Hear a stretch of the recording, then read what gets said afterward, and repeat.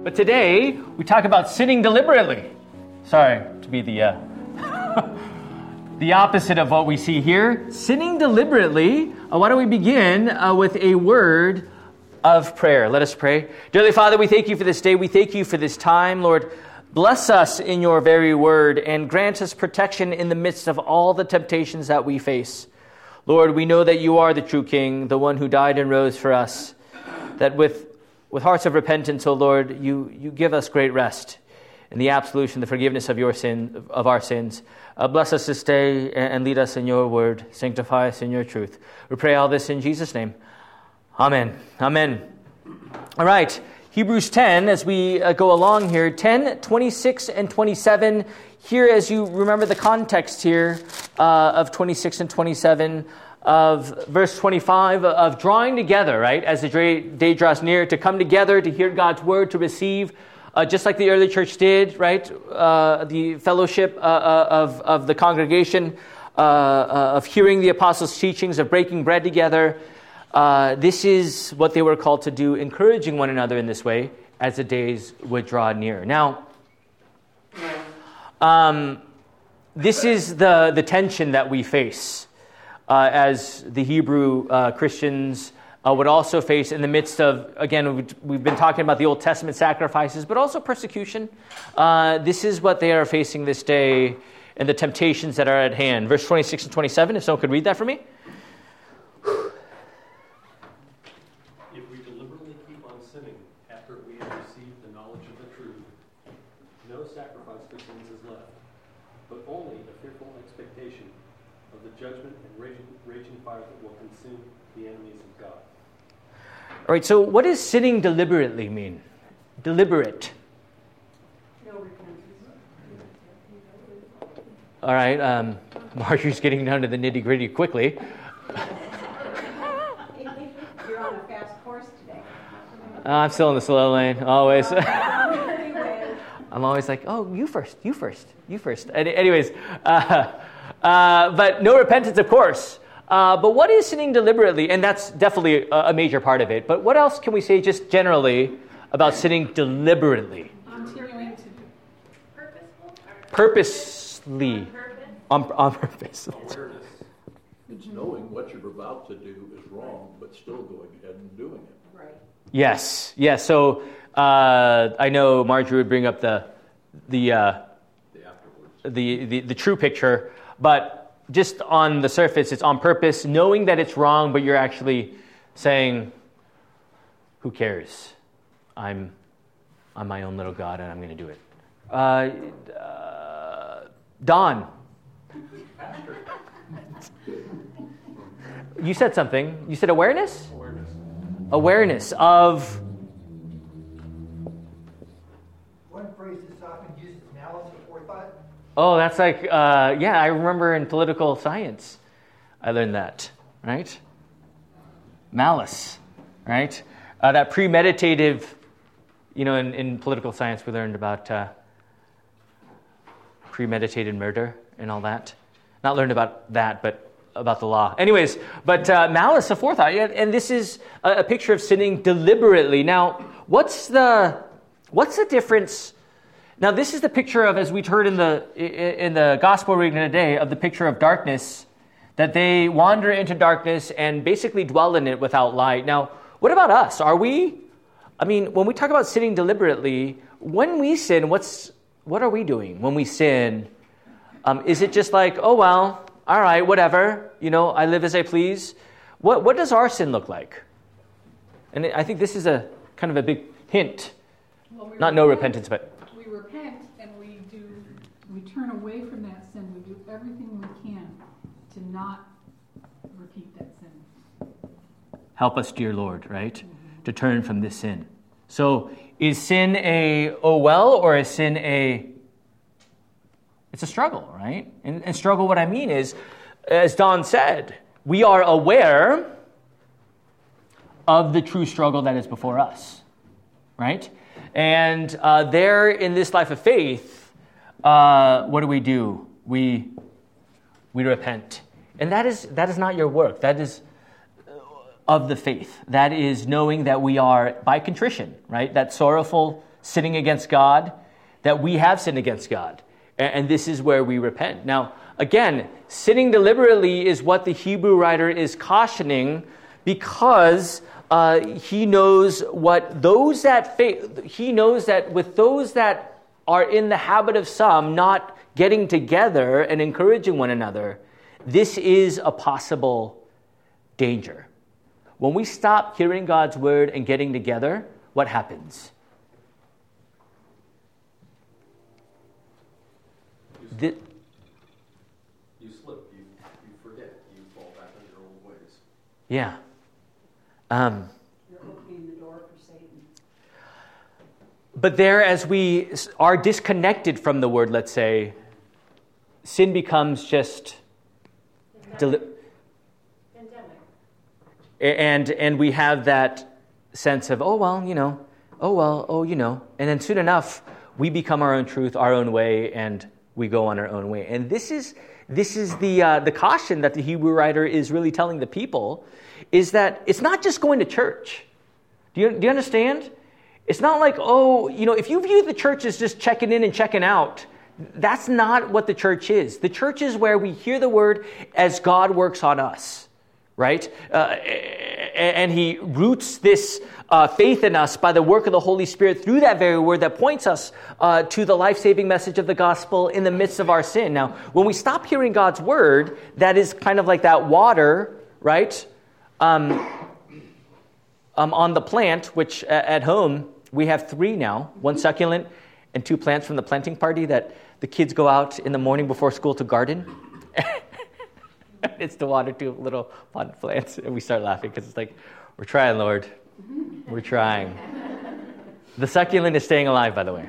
It's all tall. I have to put like this bamboo wood thing to keep it from falling down. Keeping Dad away from That's right. But see, when we don't give them water, what happens? They die. When we don't have the water of God's word that waters us, there we will die, and this is the progression, right? And that's why false teaching, why is that the most dangerous thing for the church?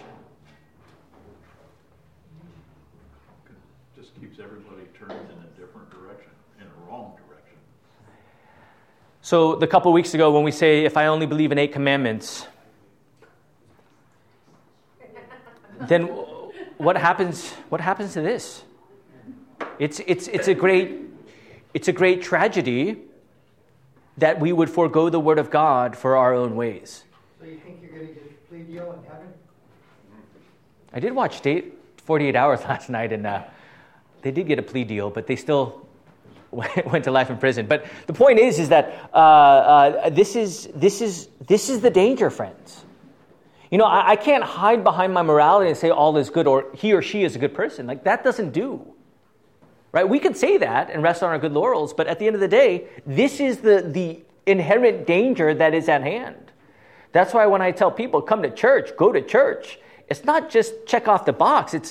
This is the danger, right?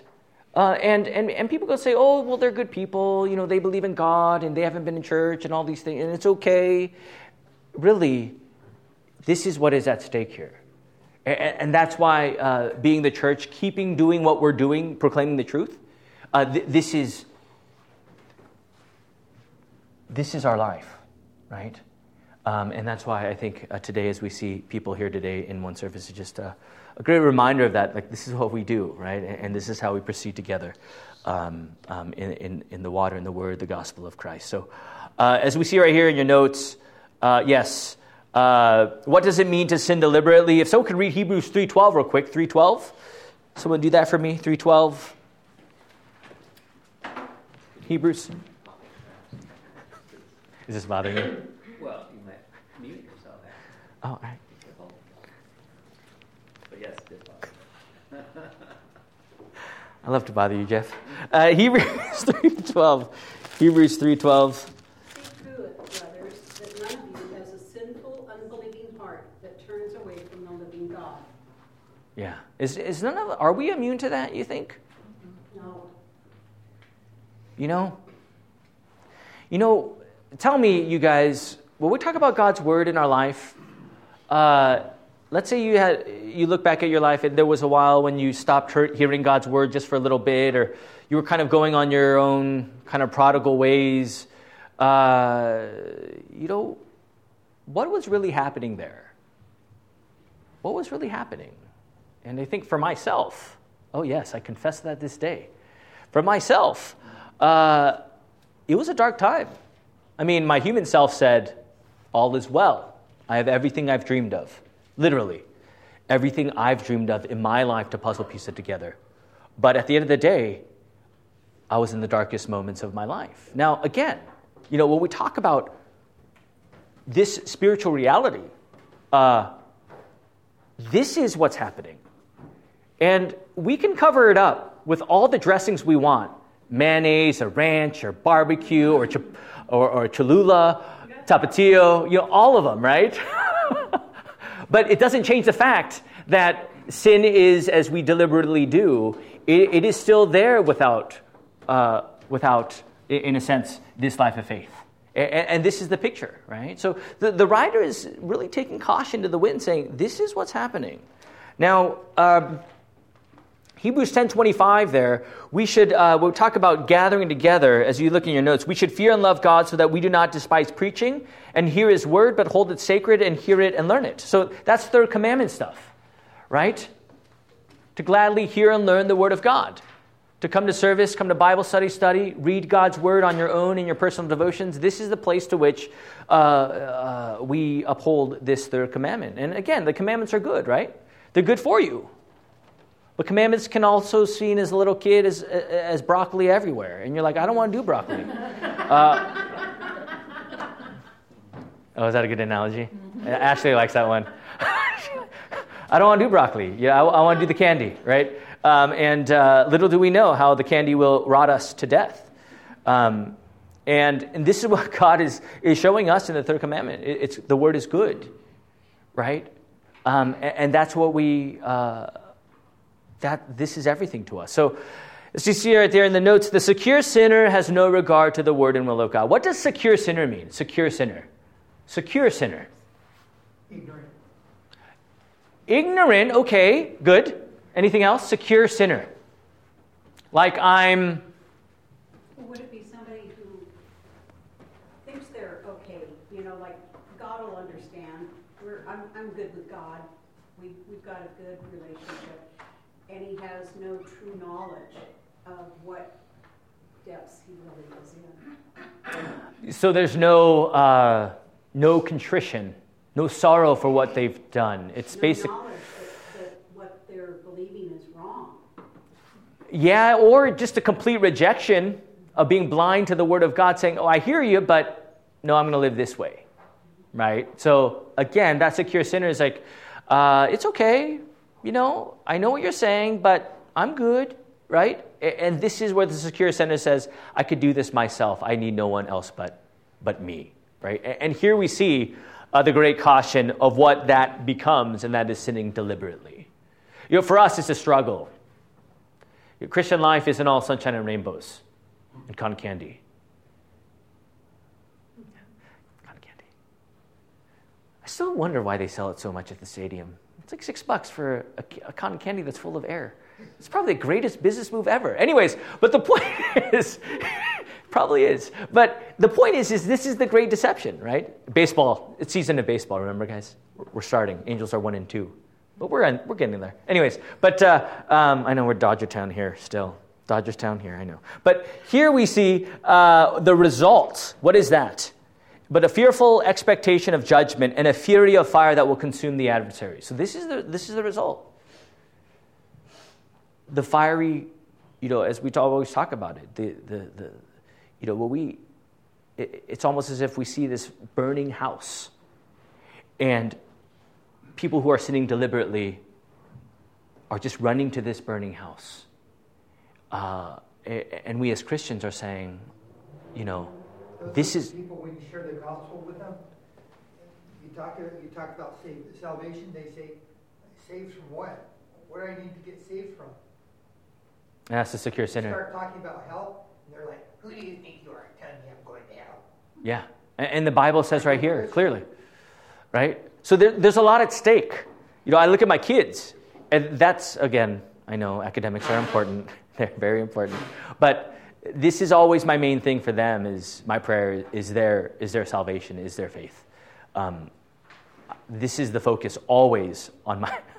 I always preface it with academics are important too, but this is very important when it comes to the faith, because we know what's at hand here, and we know the judgment. There is no going around that. We cannot hallmark it and just put a good platitude on it. This is what's at stake. So it's a very urgent call, the writer is saying to the people here, because this is the result. This is the consequence, right? And that's why we uphold to the Word of God so much, right? I mean, this is everything, because once we fold on God's Word, sinning deliberately, that's opening the door. And you know what that ends to, right? So again, very important that we stay humble in this word. Anyways, verse 28, if someone could read that. Anyone who has set aside the law of Moses dies without mercy on the evidence of 2 or 3 witnesses. All right. Setting aside the law of Moses. The word of God, the commandments, right? This is, what does the devil say with the commandments to you? What does the devil say about the commandments to you? What does he say? Oh, that's a long time ago. He didn't That's Old really- Testament. We don't have to worry about that.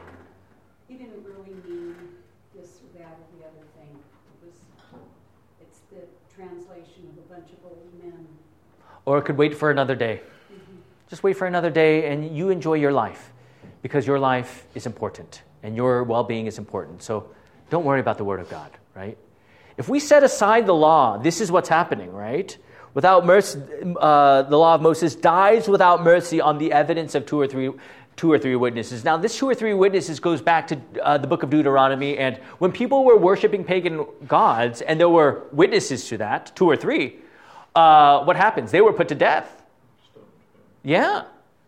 So in the same way, when we forsake the law of Moses, we are inevitably going to worship pagan things, pagan gods, pagan idols.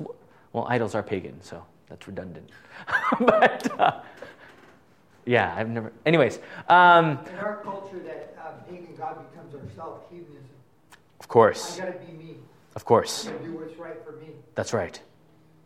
That's right. And we violate the first commandment, thou shalt have no gods before me. And how subtle it... Ourselves. Yeah, and how subtle it is too, you guys. I guarantee you and I both at times are so unaware of what is really going on. That's why we always are on guard by His very word. You know, the thing is that the comments which I've seen as a pastor, I don't know, I'm still young, well, kind of. I did get a haircut, so I did get the 5-minute lecture of, it's so easy to cut up top. I'm like, all right, great. Anyways, it's like, where did it all go? I'm like, I don't know. Genetics? Anyways, but... No, I think it's the mom side of the moms of the previous generation, or the mom side? Mom's dad, I guess? Oh no. That's right, just wait, I know. Oh no, I remember. Yes. All right, so I will water it well. So, but what were we saying? I forgot. Witnesses. That what you've seen. Yeah, is the justification of sinning deliberately and just resting on the laurels of our own goodness. Does that make sense? It's so real in our life today. Oh, well, they're a good person. They've done good in their life.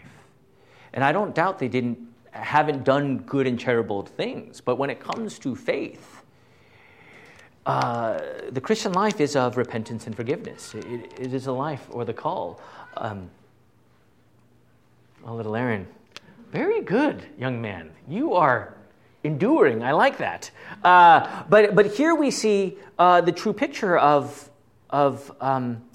how setting aside the law of God, the Word of God, that's what's at stake. So when you see something in our news, religious news, I know I always keep up on that because, that's what I do. When I see things where people are forsaking the word of God, it's very tragic. It's not just, oh, what's the big deal? No, there's a lot on the line here. Does that mean, do you know the implications of that? This is not just no big deal, but when we set aside the law of God, here we see what is at hand. So anyways, okay. Verse 29, if someone could read that. Verse 29. One more. How much more severely do you think a man deserves to be punished who has trampled the Son of God underfoot, who has treated as an unholy thing the blood of the covenant and sanctified him, and who has insulted the Spirit of grace? So Jesus comes to die for the sins of the world, who brings the new covenant, right? The fulfillment. And here the writer is saying what? How much worse punishment do you think? So the Lord has come, he died for the sins of the world, and there he gives the gift, and there people are doing what? They're spurning, right? What does spurning mean? Literally, the better translation would be trampling underfoot the Son of God. Right? So this is what happens when we set aside God and his word. I mean, I don't think we see it that way a lot of times. Like we're actually trampling on, spurning God and his promises. But that's what's really happening.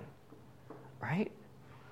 And here we see the writer saying, will be deserved by the one who has spurned, trampled underfoot the Son of God, and who has profaned the blood of the covenant. That is, who has disrespected or dishonored or just lives contrary, right? Rejection, right? To the blood of the covenant by which he was sanctified. So the measure to which our Lord took, there he died and he shed his blood, and he covers by his promises for the forgiveness of our sins. But yet there are those who reject that. This is what is profaning the name of the Lord our God. And there many would turn, right? Great dangers that are at hand here given by our writers. Now, what continues to enliven and enlighten us? The very Word of God, right? That's why what we do at church and what we do at Bible study and as we fellowship together, this is not just something that we do. This is where the Holy Spirit is working, right? Everything we do is for this gospel.